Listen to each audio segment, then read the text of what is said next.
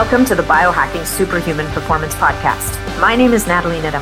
I'm a nutritionist, a human potential and epigenetic coach, and I created this podcast to bring you the latest ways to take control of your health and longevity. We cover it all, from new technology to ancestral health practices, personalized interventions, and a very special interest of mine, peptides. Enjoy the show. Hey folks, welcome back. Before we launch into the episode today, I want to talk to you about magnesium. How many of you are actually supplementing with magnesium on a daily basis? It never ceases to amaze me how this one simple supplement can have so many benefits for our health, from better sleep to improved energy, better mood, better bones. The list is huge. And the number of people that are deficient in magnesium is just as huge. 75% of people on average are deficient in magnesium. And those benefits are really just the tip of the iceberg. Magnesium is involved in over 300 chemical processes, so it's easy to become deficient. And when that happens, a lot can start to slide. On the upside, keeping your magnesium levels topped up can have a huge impact on your sleep, your energy, your digestion, your bone health, and so much more. The trick is getting access to several different forms of magnesium to address all the different needs your body has. And this is why I personally use and recommend Magnesium Breakthrough, the only organic full spectrum magnesium that's going to deliver 7 unique forms of magnesium for stress relief and better sleep, all in one bottle. And it's organic too. So to get your hands on some, just go to magbreakthrough.com/bionat and order now. And make sure that you use discount code BIONAT10, because not only will it save you 10% off your order, you will also get some amazing gifts with purchase. So once again, that's magbreakthrough.com/bionat and discount code BIONAT10. So now let me tell you a little bit about my guest today. I have known Awais Spall for, over a year now. And every time I run into him, I learn something new. And I am struck by how caring and knowledgeable a practitioner this man is. I think you're really going to enjoy getting to know him. And what we're going to talk about today, well, it's a pretty far-ranging conversation, but it's about the health of your microbiome and how it affects your mental health, your metabolism, and your immune system. We know that there's literally no part of our body that's not affected by microbiome health. Microbiome medicine is about rebalancing and nurturing your body's biome. It's less about completely eradicating something and more about bringing things back into balance. Awais Spall, who is certified functional diagnostic nutrition practitioner, and I discuss how he combines Ayurveda, functional medicine, and peptides to create protocols that help optimize the health of the microbiome. And if you're new to the system of Ayurveda, you'll want to tune in as we deep dive into the definition of Ayurveda and what the 3 doshas are. Awais Spall, FDNP, is a functional medicine practitioner based out of Santa Monica, California. Prior to becoming a health practitioner, Awais worked as a formulation chemist for various cannabis companies. And as a product formulator, Awais combined his knowledge of formulation chemistry with his background in Ayurvedic herbalism. Awais has inherited so much of his knowledge around Ayurveda from his grandfather, who himself was a renowned herbalist in Pakistan. Awais eventually left the formulation world to pursue his deeper calling in life as an alchemist of the healing arts. In his practice at Integrative Oasis, Awais combines the cutting-edge science of functional medicine with Ayurveda to address various gut health issues. His practice also integrates peptide medicine, bioregulators, exosomes, ozone therapy, plant medicines. The list is long, among various biohacking technologies to create optimal wellness. So, if you would like to connect with Awais, you can find him on Instagram at Integrative Oasis or through his website, integrativeoasis.com. Now, you also know that if you get value from this episode, you're going to hopefully want to share it out with your friends in your networks and anybody else who you believe can get value from it. And if you're really inspired, if you would leave us a review, I would be massively grateful, because it's those reviews that helps the podcast be seen and helps me to get more amazing guests for you guys.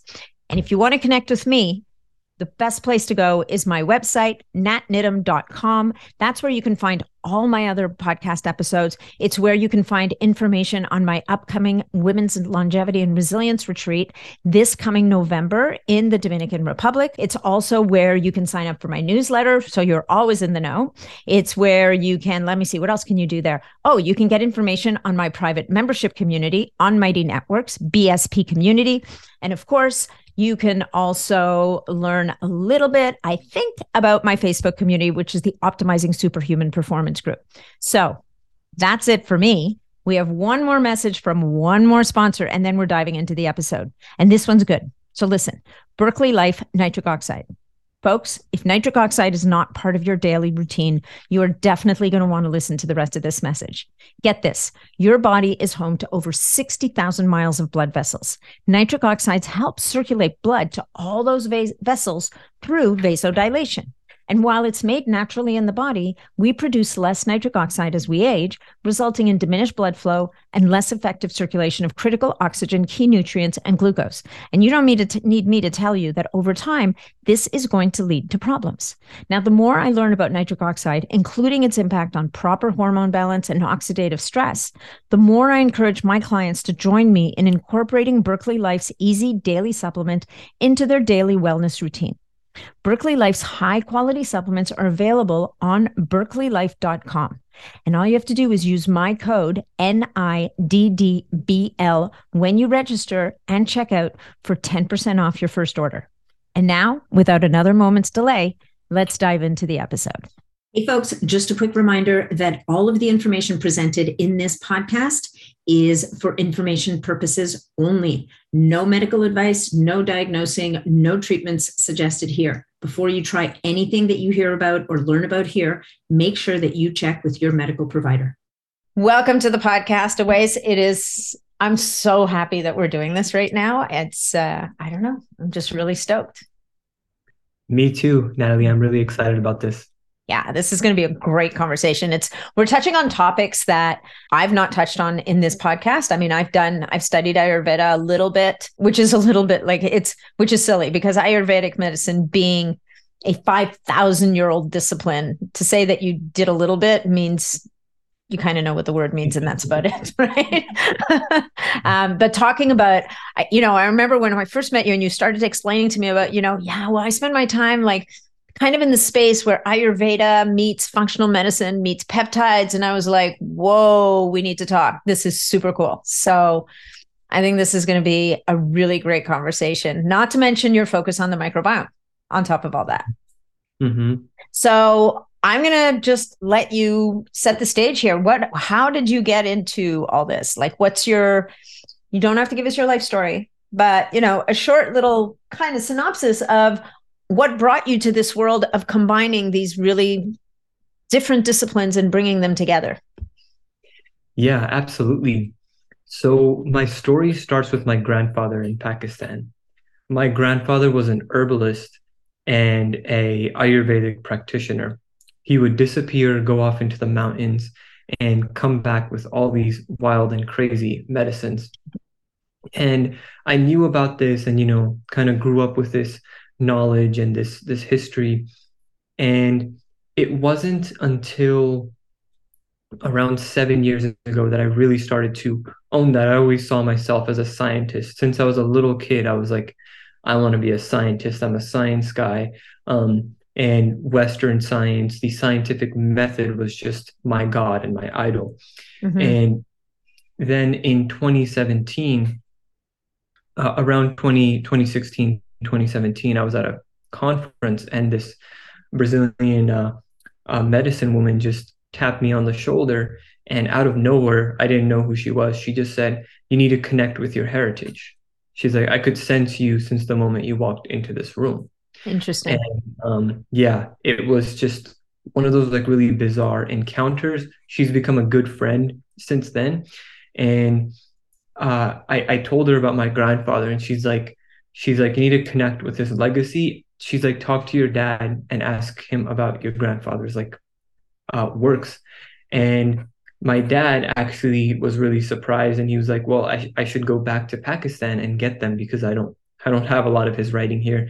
So he went back and he got his writing, and My grandpa spent a lot of time interested in the kidneys, the urogenital tract, and I found his writings to be so, so fascinating and interesting. And that just kind of intrigued me and provoked me to go deeper into Ayurveda beyond like the herbalism, because the herbalism is kind of what I inherited from my grandfather. But beyond that, like what is the tradition and how does it work? So in addition to Ayurveda, so I love Ayurveda, but I really, really like microbiome medicine. So, Okay, wait, let me stop you there. Let me stop you. yes. For the people who don't know, let's define what Ayurveda is, and then let's move into microbiome medicine. Yes. Okay. Great idea. Yes. Let's just define Ayurveda so that people kind of have a little package waiting, and then we move over to microbiome medicine, and then we're going to start to pull things together. That's perfect. Okay, great. Okay. So Ayurveda, the word Ayus means life and Veda means science. So it's the science of how to live your life. How does Natalie Nidham live her life to her fullest potential? If I was to work with you, that's a lot more than any system of your body. That's mind, body, spirit. So I really like that it integrates that, and it even thinks about your dharma, which is your purpose.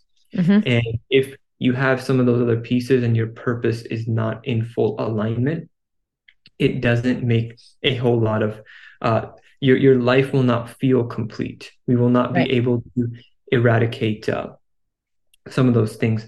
So some really important concepts in Ayurveda that are going to be coming up in this talk and this conversation. One is the doshic system. Yes. And the doshic system is constitutional assessment. We all have different constitutions that are blends of different elements.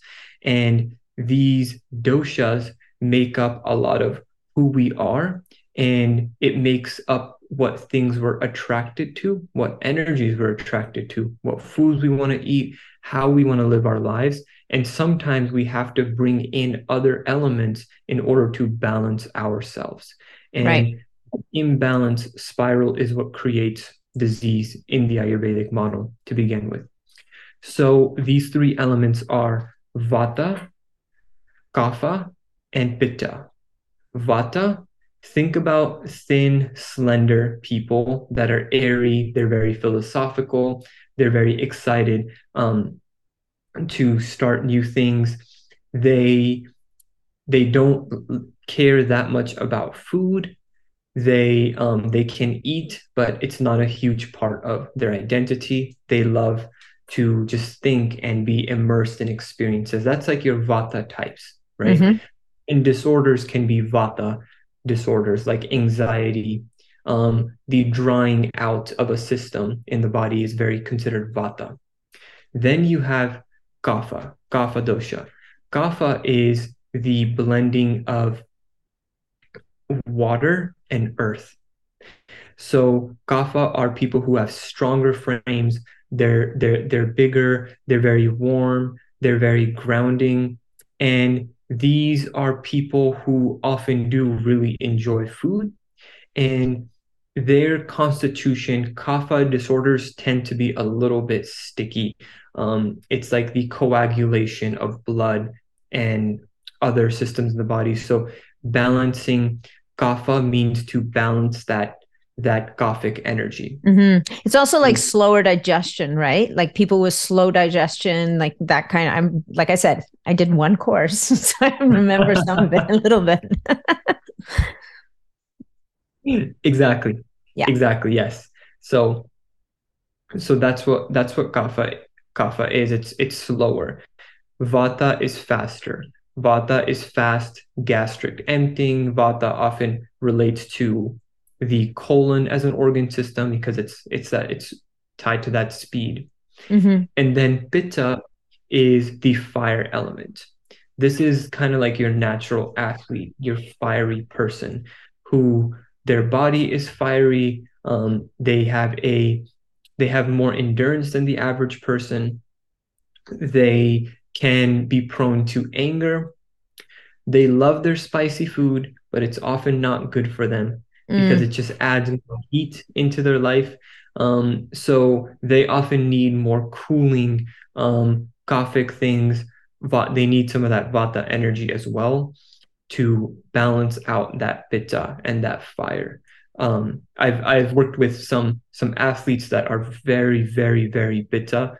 I worked with a guy once, the most intense Pitta. He needed to wear a 50-pound bag of rocks when he went hiking with his friends because it would annoy him how slow people were. And that's the only the only way to slow them down.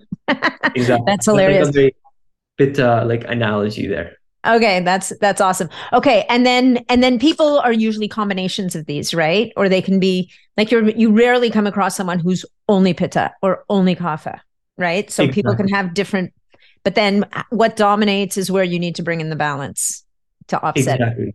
Yes. Okay. So someone can be Vata Kapha, someone can be Kapha Pitta. Some people can be, some people can be tridoshic. They can be all the doshas, and that's very rare. But there's like these doshic exams that are really popular. These doshic tests, a lot of them are very, very similar. Deepak Chopra has one that I recommend and utilize. I've modified mine with some other some metabolic typing testing, which is a different type of testing, but also constitutional assessment. Cool. All right. So let's park the Ayurveda for now, because we can talk about Ayurveda for a whole hour. Let's now move, and we're going to bring it all together at the end. Now let's go over to microbiome medicine. Let's just talk about that. And then if you want to refer back to Ayurveda, you can, but I just feel like let's take the three pieces and then let's tie them together at the end. Yes, absolutely. So there is actually a connection point with Ayurveda and the microbiome. Yeah. And Dr. Deborah Lee Moda, who's a friend of mine, she's an Ayurvedic practitioner, and she's been studying Ayurvedic texts that talk about the microbiome as the invisible life force, the invisible entities, small, tiny entities living inside of you. And when you start to read some of these ancient texts, it's really remarkable. They are describing the microbiome the way that some microbiologists describe the microbiome, just with slightly different language.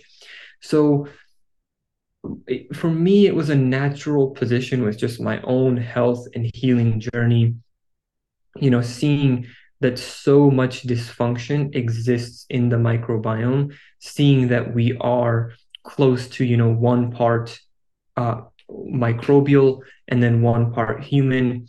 And we constantly discover new microbial organisms, right? Like there's Dr. Stephen Fry, who runs Fry Laboratories. He's been documenting unclassified fungi. There's quite a few mutualists that are being discovered that are, like small parasitic-like organisms. Now we have phages, right? Phages have been around. What's the role of phages? So in my own health and healing journey, the microbiome was just such a critical part of that, seeding it and just making it a resilient ecosystem. And for me, health is about resiliency. And I just see a resilient microbiome as getting us to that optimal place. Yeah. Well, that makes all the sense in the world, right? So that the balance, the bringing health to your microbiome and whatever that means. I mean, it affects your everything. It affects your mental health. It affects your metabolism. It affects your immune system.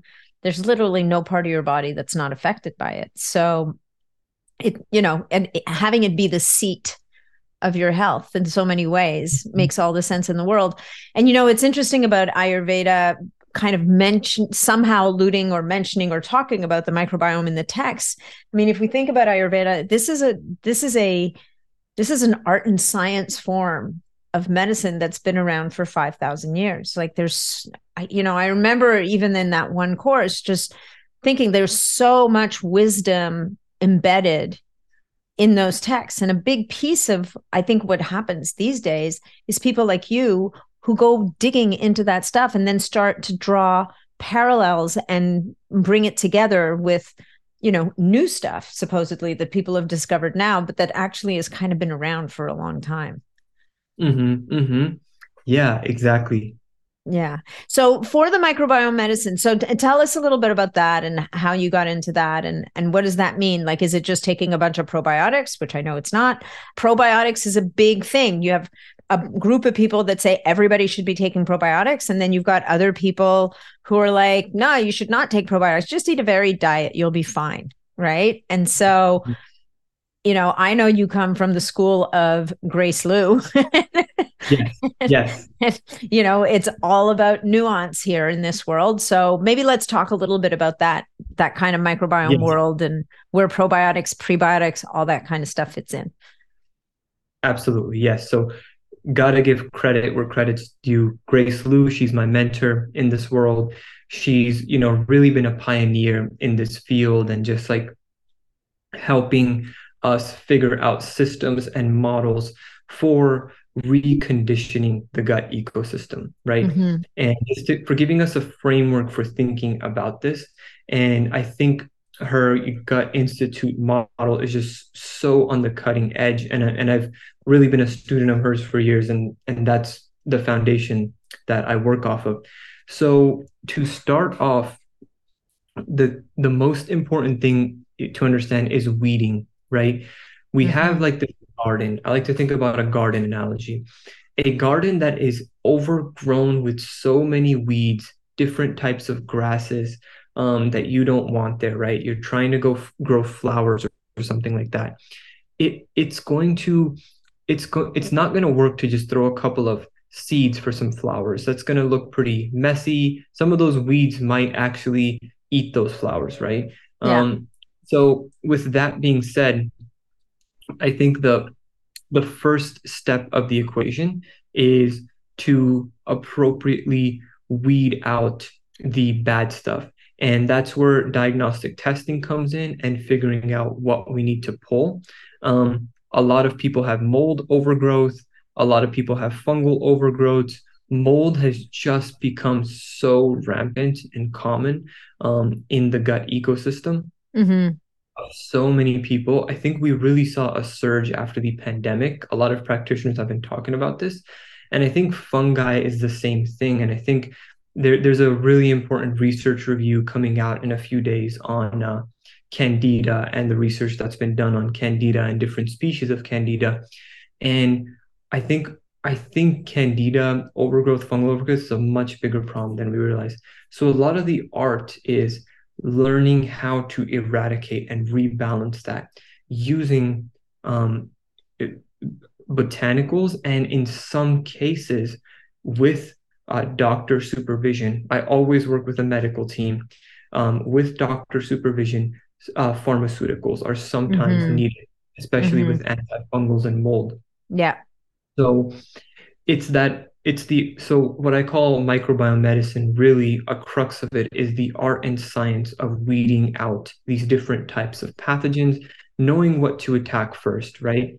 If you attack small intestinal bacterial overgrowth before you've attacked a protozoan parasite, the small intestinal bacterial overgrowth is going to come back. So reconditioning the gut by strategically weeding things out.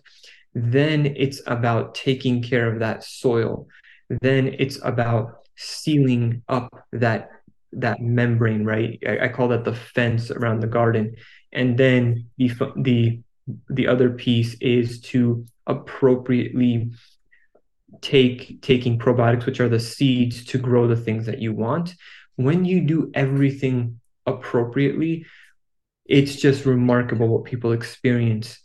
I've had people that want to do all kinds of things for their health. They're like, oh, give me the stem cells, give me this, give me that. I want to get rid of my little belly fat, right? Put me on hormones, I don't care.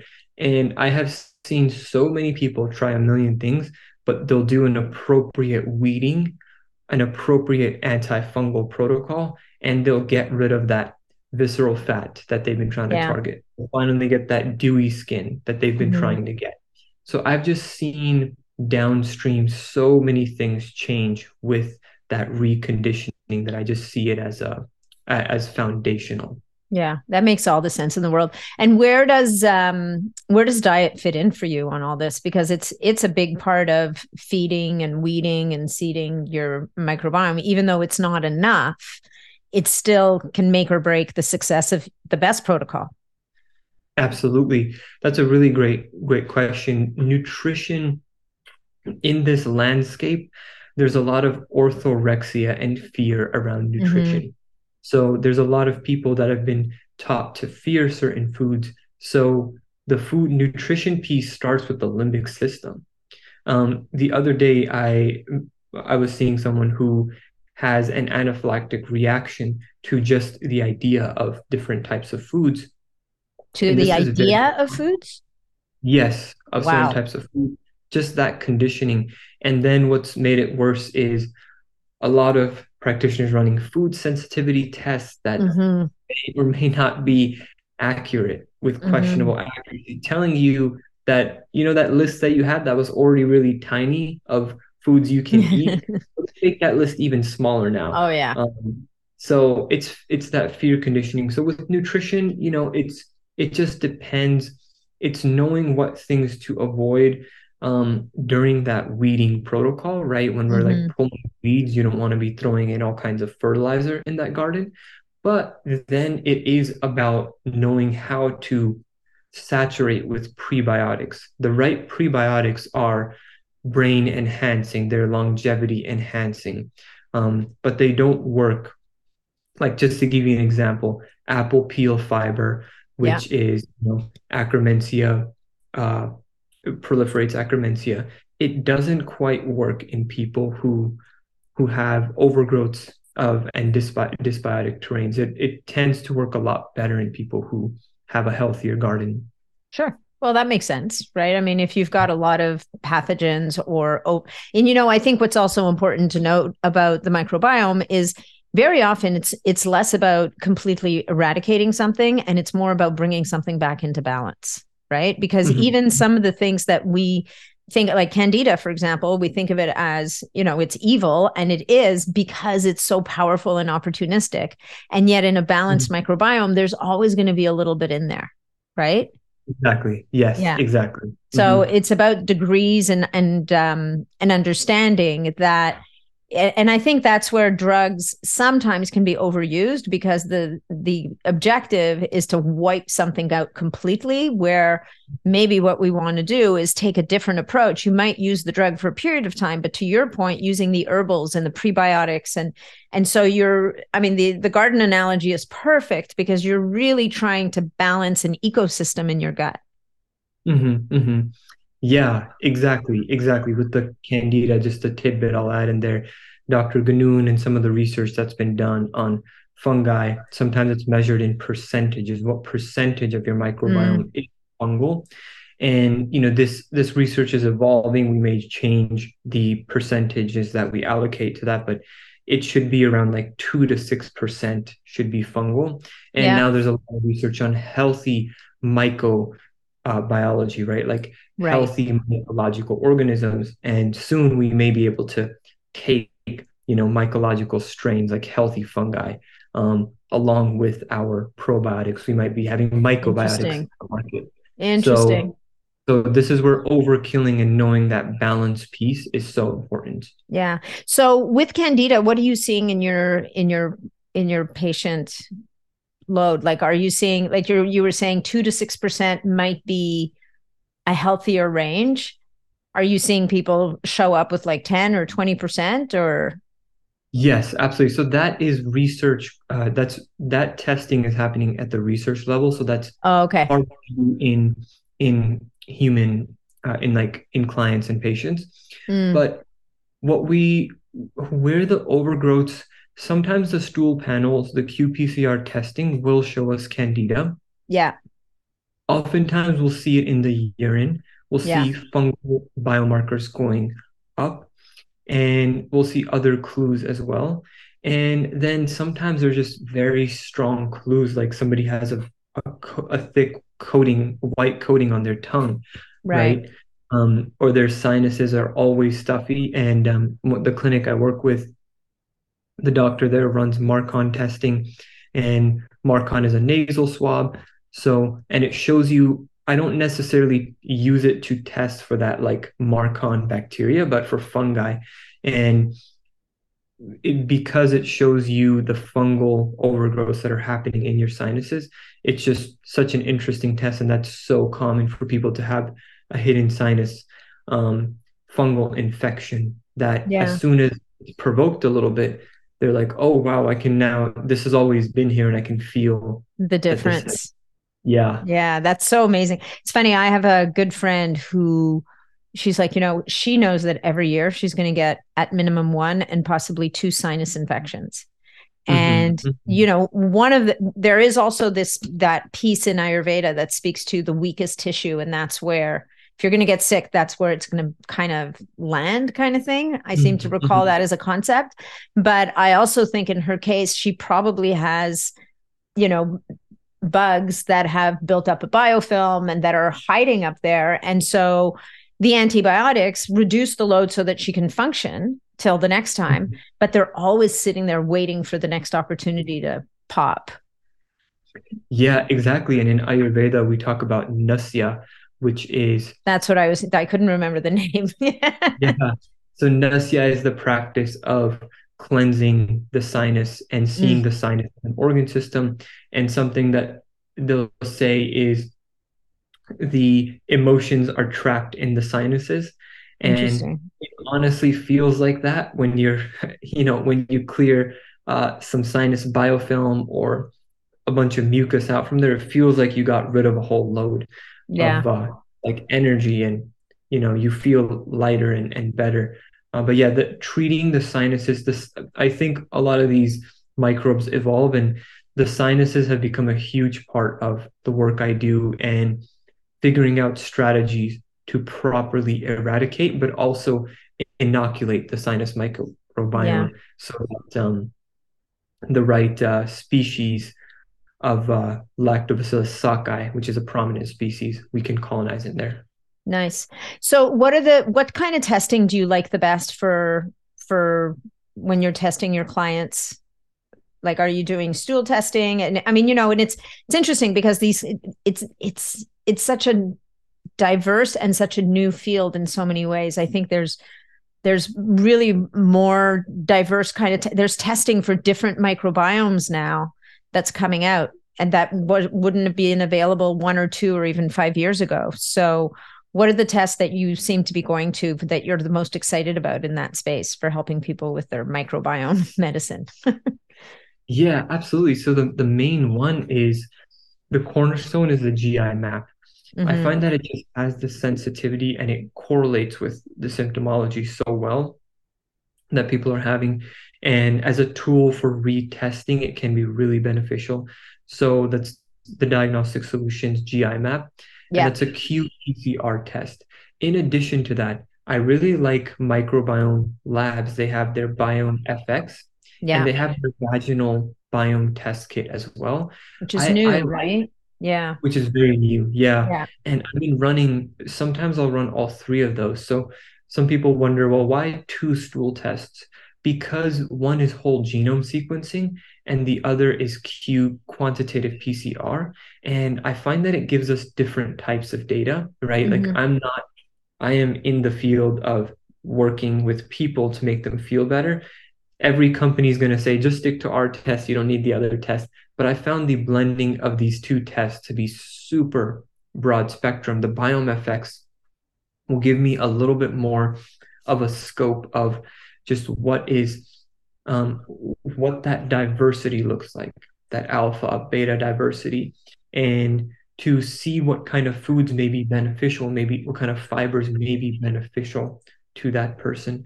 Mm-hmm. So I love BioMFX, and then their vaginal test kit is super beneficial and interesting, and it lets you see what strains are dominant, and it's obviously a different type of biome. We don't Mm-hmm. want diversity in the vaginal biome. We don't want a lot of diversity in the sinus biome either. Yeah. So it's just like seeing what's happening there, right? And I've seen fungi and yeast pop up. There's a theory that a lot of men have hidden fungal infections in their urogenital tract. It's just very hard to test for them, you know? Yeah. So I think the vaginal biome test kit has been super helpful for me. Yeah, no, and it's super important. I mean, it's super important for health, but it's also at childbirth. It's that first inoculation that the baby gets, right? So in a better world, we have a healthier microbiome to inoculate that baby with. Microbiome medicine is about rebalancing and nurturing that healthy biome. Ayurveda is herbal medicine. We're talking about doshas and also rebalancing the system in many other ways. And then Awais, you then come across these things called peptides, and you're like, okay, now what do I do with this? So tell us about your first kind of contact with peptides and how you started to get your head around, okay, what am I going to do with these things? Yeah, so I had this shoulder injury and this muscle issue when I was very young. I was 18, 19 at that time. And I was going to any and every doctor to get some answers. And this doctor I found in LA, he just started treating me for free and just started working with me, started giving me PRP, things that were actually making a difference. And he told me that he wants to try something new on me. And he said he was working with a lot of NBA athletes at that time, many of whom would recover very, very rapidly. When they would get an injury during a game, they would just come back like the next game. And it was like, how could they recover that fast? So he's like, this is something I'm doing with some of those guys. And these were peptides. So he just started injecting me with peptide blends. And he knew I was really interested in medicine, and he taught me a lot. He kind of took me under his wing in many ways and started teaching me. And he would give me these printouts on different types of peptides. And something he told me, he's like, and this was now 12 years ago about. Yeah, so he's really ahead of the curve. Yeah. He was way ahead. And he told me, and also just to point out this, that made the biggest difference. It healed my shoulder injuries. I was fully functioning after that. So I knew it was something remarkable. So he gave me these printouts, and he would tell me that there's going to come a time when taking growth hormone, HGH, is going to be old news. And people are just going to be using growth hormone peptides, and there's going to be anti-inflammatory peptides and all these things. And he's like, just you wait, like peptides are the future. It's one of those things you can't forget. Yeah. When somebody says, just you wait, and then you wait and that thing happens, you know? Yeah. So I've been really interested in them for a long time. And, you know, working with, like I said, a medical team that can. So anytime I'm talking about the use of peptides, it's always, you know, within that like medical legal context. But they are really, really remarkable. They've been tremendous for my health. Some of the clinics I was supporting during COVID, they were just so utterly remarkable. And then, you know, there was all that drama with thymosin alpha-1, the immune peptide getting banned. And a lot of clinicians really struggled during that time because like that made such a big difference. And then, so yeah, I've just seen it. It's such a huge part of what I do. Yeah. So, okay. So let's back up a second. And I kind of jumped ahead a little. Like, what would a microbiome medicine protocol look like? I mean, we kind of touched on the different pieces, right? We touched on the testing. We touched on, you know, the prebiotics, the probiotics, there's diet in there. But when you're writing someone a protocol, or you're walking with them through a protocol, because I mean, I don't know about you, but I found that writing the 10-page protocol actually doesn't work for most people. We just you don't show them the journey. You just say, okay, here's where we're going today. Here's where we're going to go tomorrow. And then by the time it's over, they're like, wow, I can't believe how much I've done. And if I would have known I was going to do all that work, I never would have signed up for this. Right. Mm-hmm. So plus the journey evolves depending on how they respond. So But what is like a microbiome medicine kind of protocol look like? And obviously it's going to be different for different people.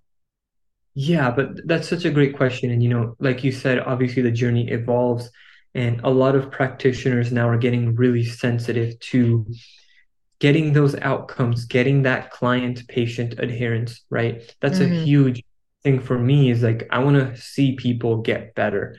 I love science, but I'm not in it for the science. I'm in Yeah. it to see those outcomes, see people change their lives.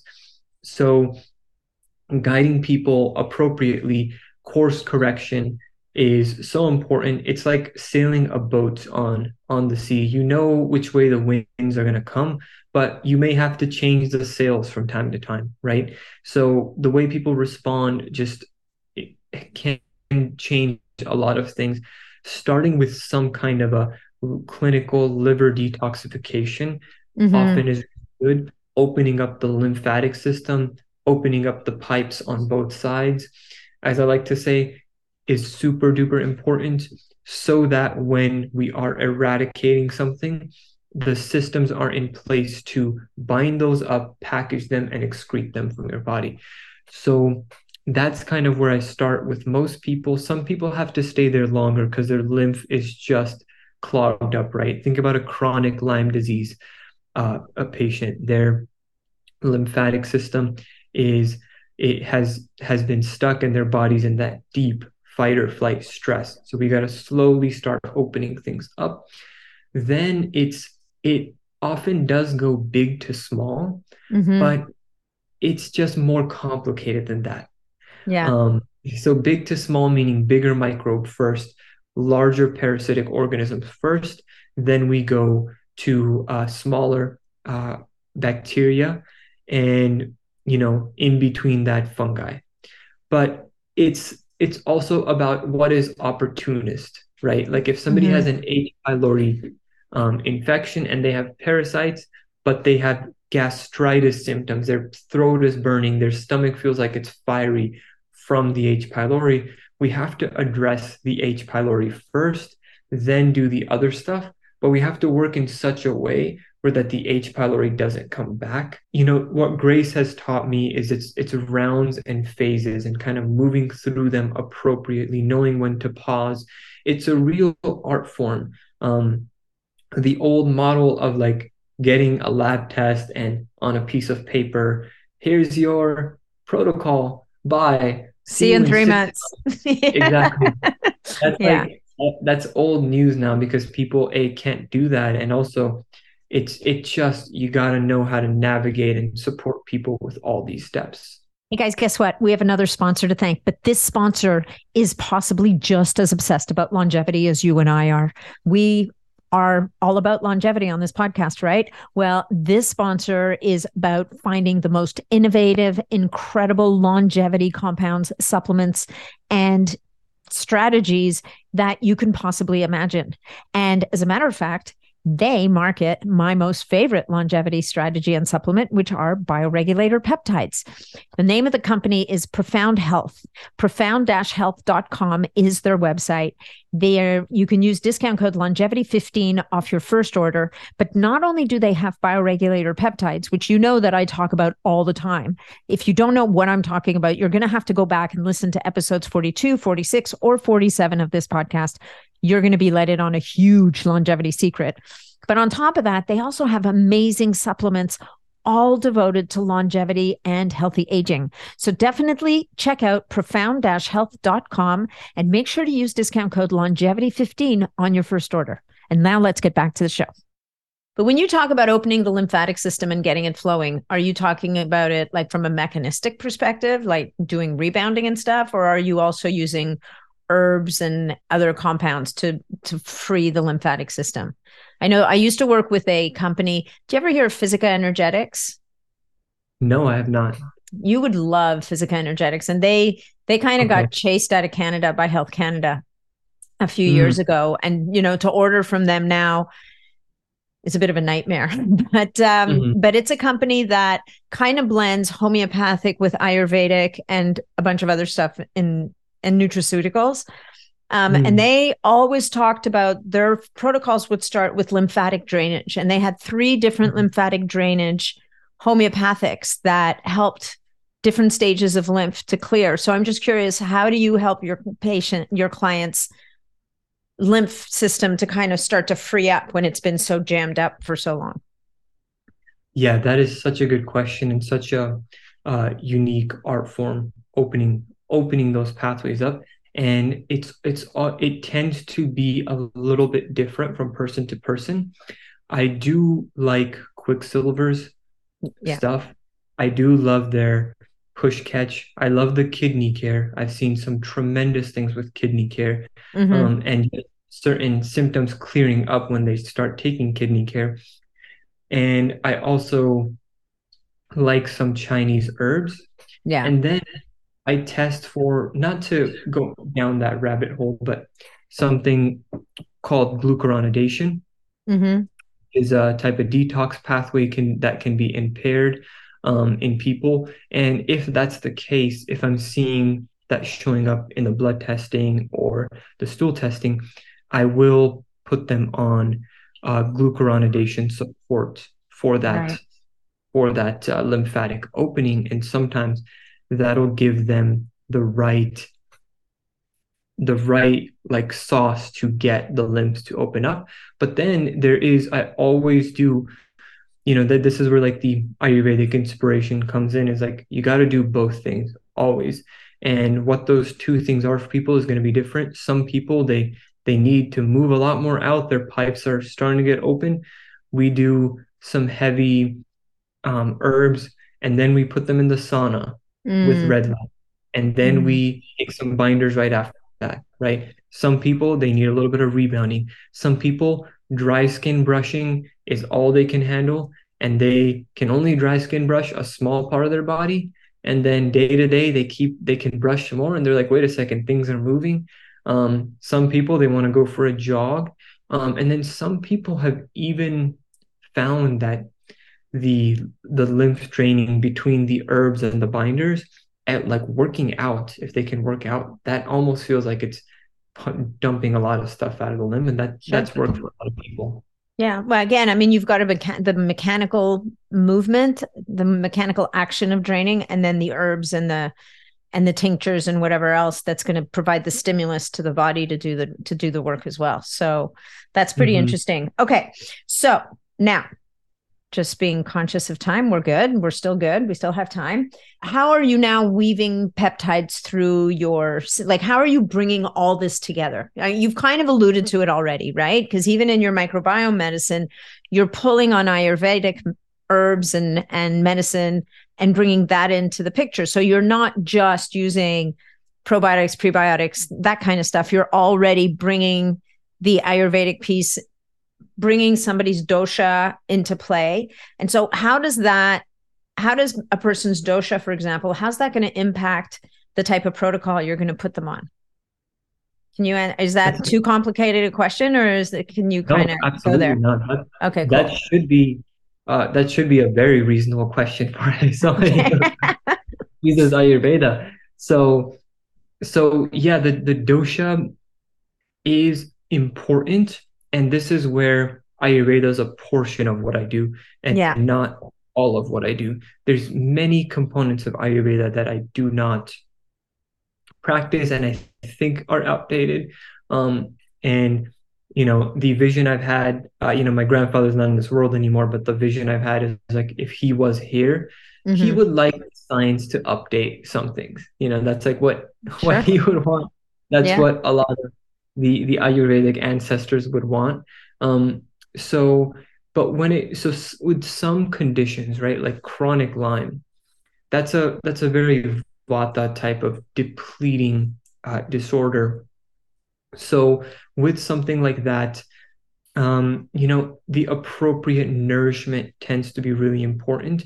The example I give is someone who is and I've worked with a lot of people. I'm in LA. So I've gotten some, like retired models that are kind of thin, and they love their sauna. Tell you what, they love their sauna. They love their colon hydrotherapy. They love their juice cleanses. And they're just like, oh, great. So when I'm doing this protocol, I think I can take it to the next level if I pair it with the juice cleanse. I think I'll take it to the next level if I pair it with a soup cleanse or a broth cleanse. And I'm like, no, you're already like very thin and depleted. And that would deplete your system too much. You're too vata, Yeah. As we work on the lymphatic system, I want to nourish your body. I actually want you to eat more ghee. I want you to eat more fat.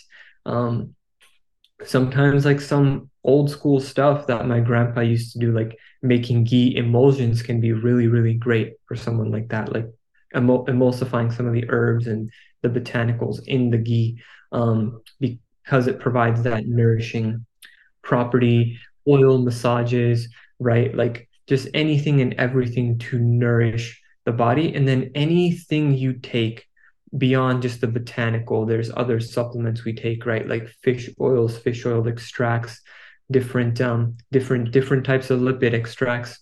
They all have properties to them. They're vata, and this is Ayurvedic herbalism.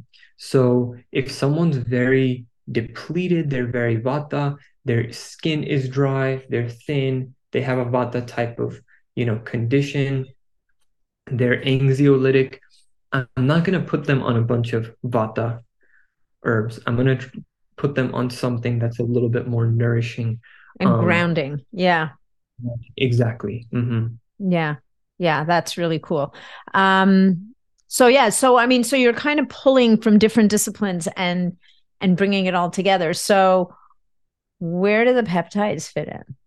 Because, you talked about the peptides healed your shoulder, which is super awesome, but you've moved past, and, we've talked a little bit about immune peptides, but now, we know that peptides can be very powerful for gut healing. They can be very powerful for, sometimes putting out the fire of inflammation, which can make a mess out of anything else you're trying to do. So how do you weave peptides through your your Uber protocol when you're trying to start from the microbiome up into the system? That's a great question. So what comes to my mind is, if you remember like those Fast and Furious movies where they would have the nitrous oxide and they're racing in their cars, and then they would hit that nitrous oxide and then it would just go zoom by and it would be like super fast.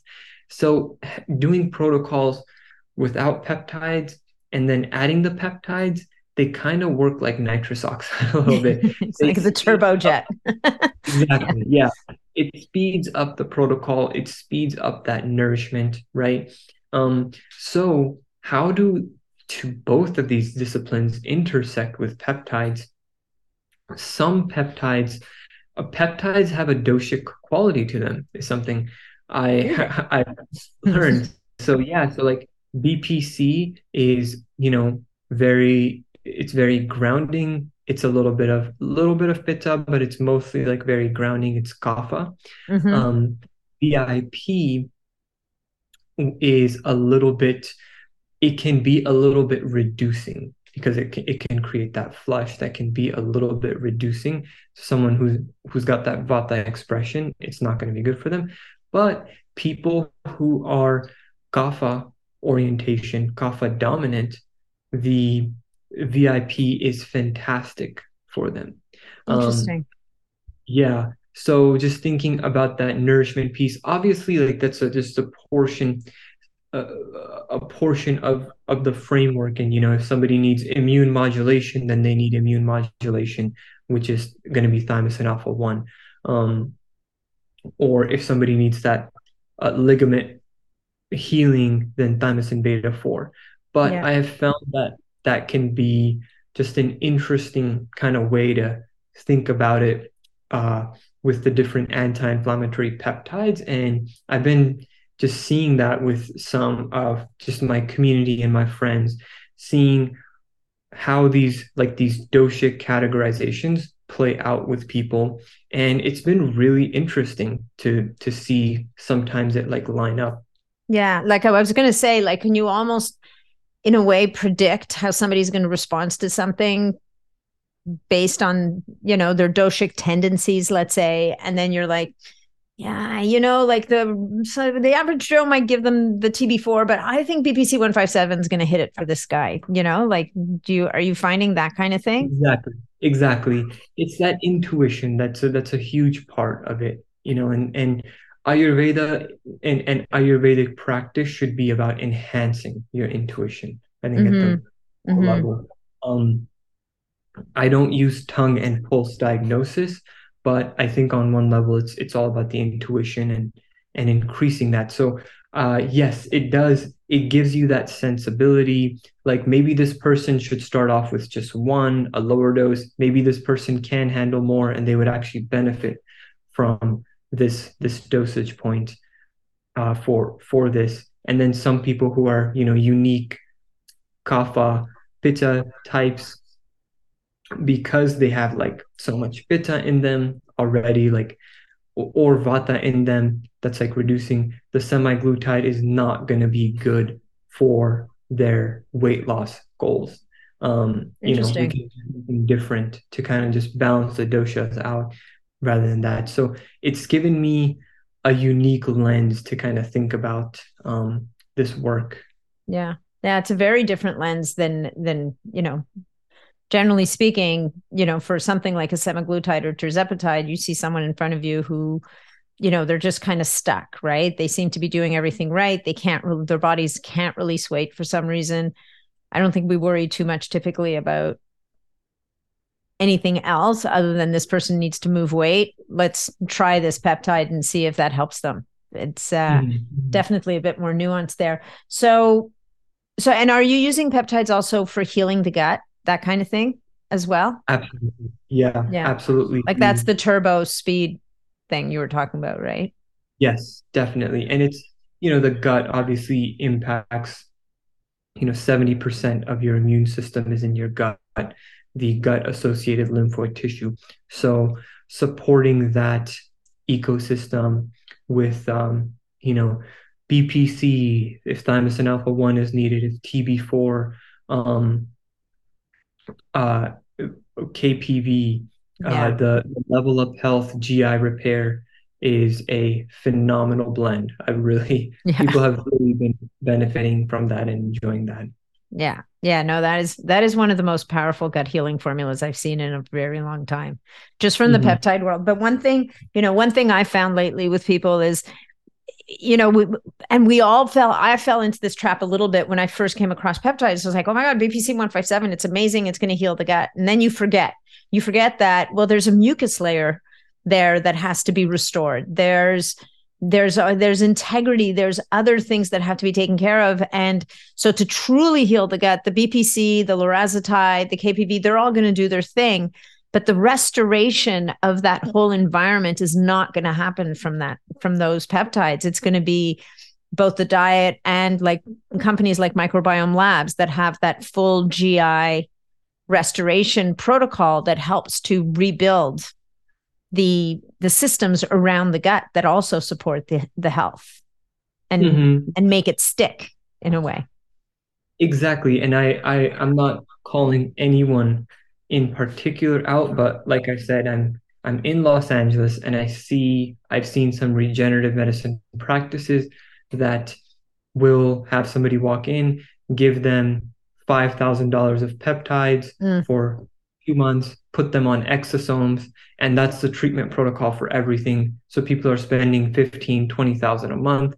And I'm like, it's not even doing that much. You're going to feel better temporarily, but the candida is still there. Yeah. The dysfunctions are still there. That mucous membrane is not going to get the nourishment that it needs. And you're going to feel better, but then you're going to go back. So might as well hit it in a more thorough process. And then, taking the lorazepam, just keeping that gut lining sealed while we are killing fungi with botanical can just be kind of like that turbocharge to get you to clear more fungi in that process. Yeah, and help the results to stick, really, right? Because to your point, like temporarily you can help someone feel better, but the results aren't going to stick if you haven't really done the full job of from the foundation up. So Now, so I guess that kind of leads into the next question, which I think is what you're driving at, is that some of the limitations and the way that people are using peptides kind of all wrong right now. And I think we both kind of hit on it in a way, is just like almost over relying on them, thinking that they're the final answer and the silver bullet. But is there other stuff that you're seeing? Absolutely. One thing that I think people are doing that is not good is lots and lots and lots of thymosin alpha 1. There was a podcast with a Ben Greenfield podcast on so I think, I can't remember, I want to say it was Cook, who mentioned the use of higher doses of thymosin alpha 1 to support blood thinning properties. And I just remember lots of people were interested. They were asking about thymosin alpha 1. They're like, great, I'll just take 2 milligrams, 3 milligrams a day. I see people with white coated tongues just blasting thymosin alpha 1. Yeah. Yeah, and it's like, it actually, I think that I love thymosin alpha 1 in context, but just as an example of, bad practice, you having fungi and thrush and yeast overgrowth in your body, I think thymosin alpha 1, taking it for, 2 months without doing anything else, you may be doing possibly some damage to the body there. Because now the immune system, you're modulating the immune system to handle that immune burden, which is that exactly what we want. We want to eradicate that. I don't want to modulate necessarily that immune burden. I would rather address it while modulating at the same time.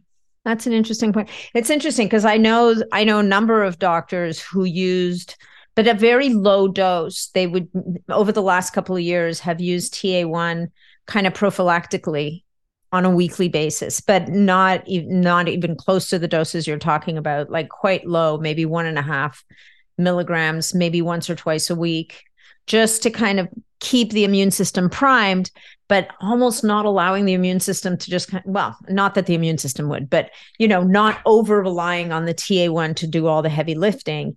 You're still allowing for a lot of other things to go on at the same time. Yeah, exactly. And that's a fantastic use. And I know lots of, practitioners that were doing that. And I think that has tended to work well. And then pairing that with some, if the context was viruses, right? Like gentle antivirals, if it's dysbiosis, gentle antimicrobials, then they can handle the antimicrobials when somebody has, 250 micrograms to 500 micrograms of thymosin alpha 1 on board. And it doesn't even need to be every day. It can just be a week for that to take place. Yeah, no, that's I'm all in on that. I think that low dose kind of intermittent use. And again, I think it goes to what we see a lot with many different things when it comes to the body, is that it tends to respond better to pulses than it does to chronic inputs. Absolutely. I think, your peptide community and the data you've been gathering on yourself and the self-experimentation and just this very short couple of years we've had in seeing how peptides work, just pulsing in practice.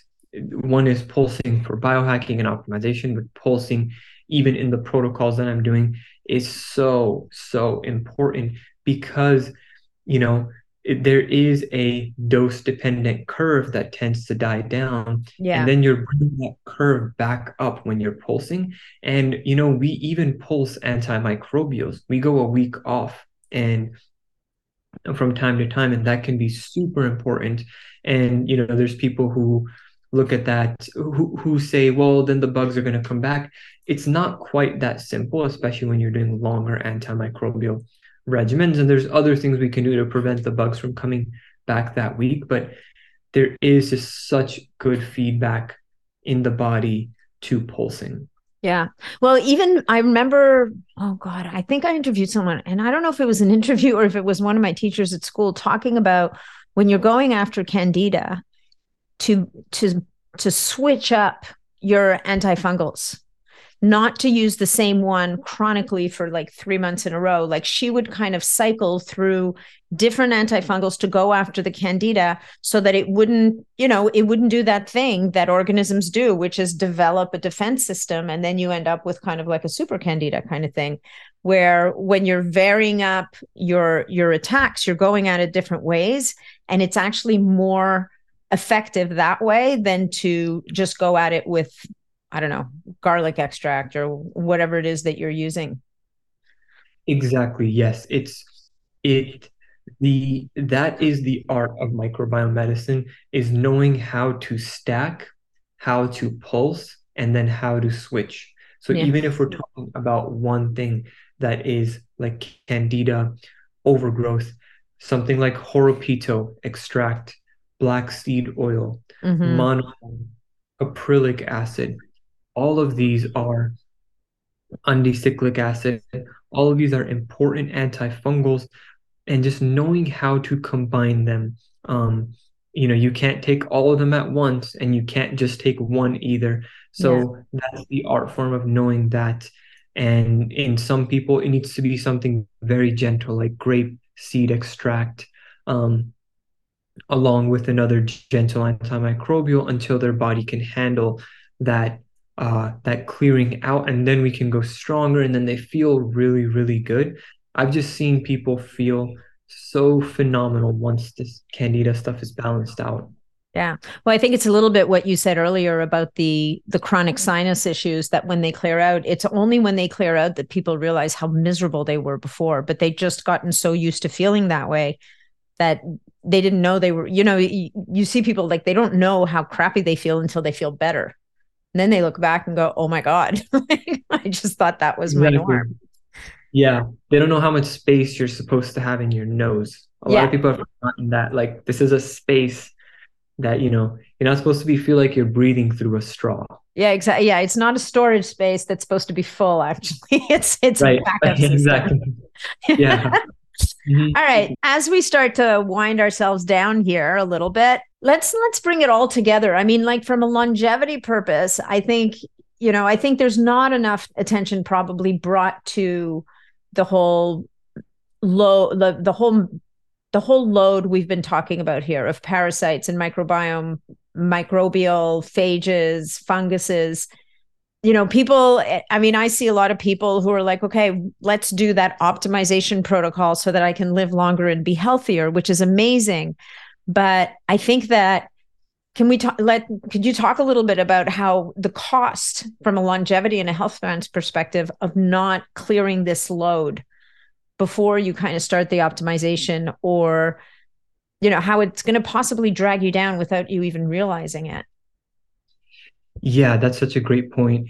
It's hidden. That's the big, big thing about this stuff, is it's hidden.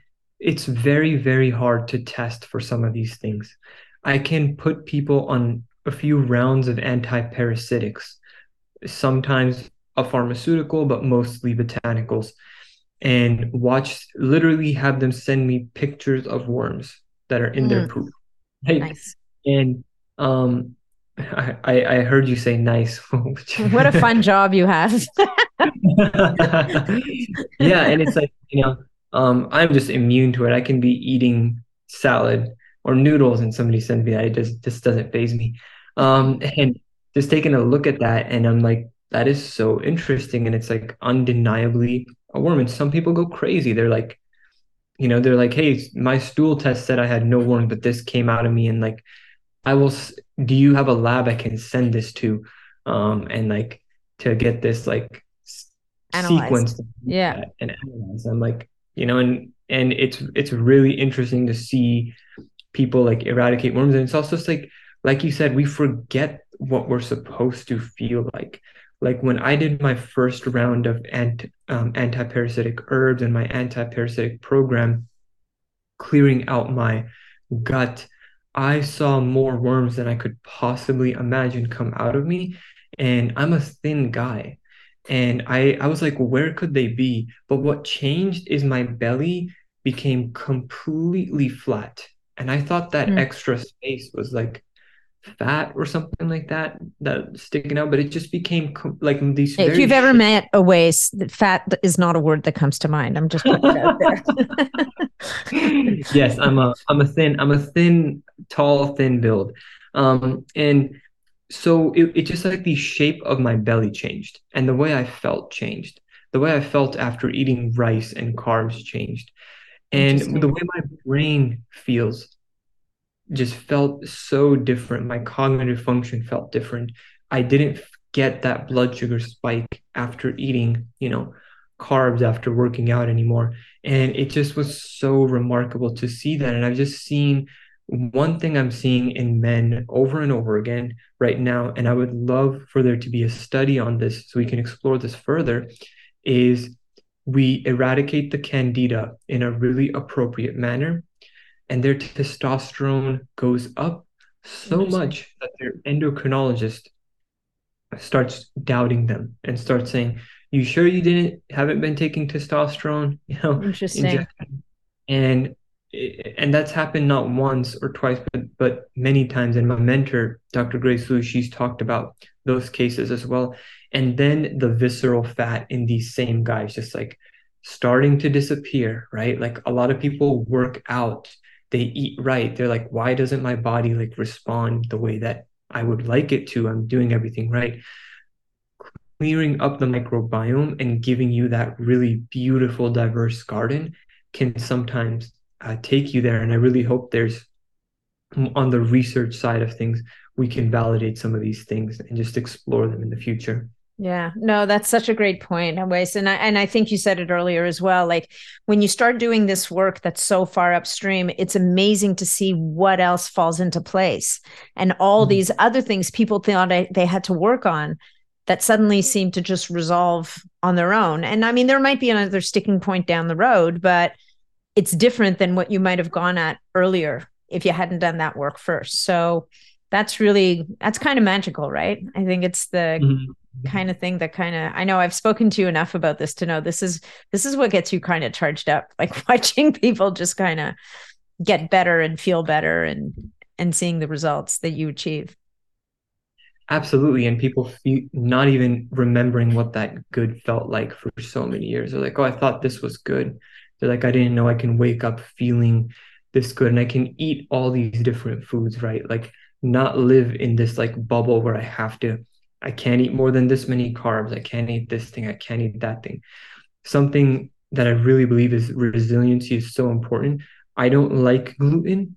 I personally don't eat gluten, but I don't think that we should avoid gluten like it's the plague either, right? Mm. That's a Hmm. I like to go out from time to time and just have like a one bread roll, just to Yeah. know, okay, my body is resilient, and I think testing that resiliency, and I've taken some people there who were so utterly sensitive um, to any and all foods to a point where they're like, hey, I just had a pizza the other day and I feel perfectly fine. Not Yeah. going to do it all the time, but it's just amazing that I can have pizza.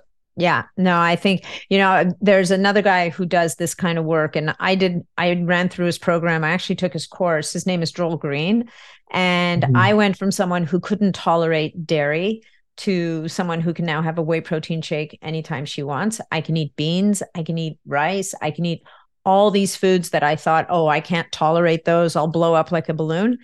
And it was really by rebuilding that diversity in the microbiome, readdressing and feeding the right species, and they kind of do the work for you. So I'm all over that, and I'm all over building that resilience back into the system and giving. You may not choose to eat a thing anyway, but you could if you needed to or if you wanted to, and that's a big Absolutely. distinction. It takes the Yes. And orthorexia away. yeah, and one thing I'll say is like I love Joel Green and I use his products and his systems and I've met his head his lead scientist at a conference and so I use a lot of Joel Green's products and things and they are a part of that reinoculation phase for Yeah, me. for sure. All right, Awais. Well, we could keep talking for a long time, but I think we're coming up on time. So, any parting words of wisdom you'd like to leave with the audience, and then tell people where to find you? I think just the last thing I'll tell people is something I've learned from Ayurveda is like sometimes you're feeling that fieriness or you're feeling like angry or upset at yourself or just feeling bad. And just know it's not you, it's the pitta in you. So It's the just fire. it's the fire. So just be gentle on yourself. And, a lot of us came to the world of longevity and biohacking because of our health challenges, and some of us are still in them. So I think that's just something so important, the mind, body, spirit piece, to reconnect the spirit with the body is just be gentle on yourself, be easy as you're doing all this work. And then you said, where can people find me? So my practice is called Integrative Oasis. And you can find me on Instagram. I have my website, integrativeoasis.com. But, I'm very accessible. Feel free to reach out to me on Instagram. That's just Integrative Oasis with nothing afterwards. And you can find me there. Amazing. Well, and we'll put everything in the show notes as well. So thank you so much for your time today, Awais. It's always such a pleasure to chat with you. And I look forward to seeing you at the next conference. Absolutely, Natalie. Yes, thank you as well. This is amazing. Thank you. Thanks so much for joining me on this episode of the Biohacking Superhuman Performance Podcast. If you enjoyed the show, please remember to leave us a 5-star review on iTunes, because that's what helps us to be heard and to be seen. If you'd like to connect with me directly, or if you'd like to leave any comments, or if you have any questions about this episode, please reach out to me directly through my website, natnidham.com. And of course, if you're not already a member of the Biohacking Superhuman Performance community on Facebook, that's where you'll find me every day. It's a short application, just answer a couple of questions, and you're in and interfacing with other amazing biohackers. Thanks again, and we'll look forward to seeing you on the next episode.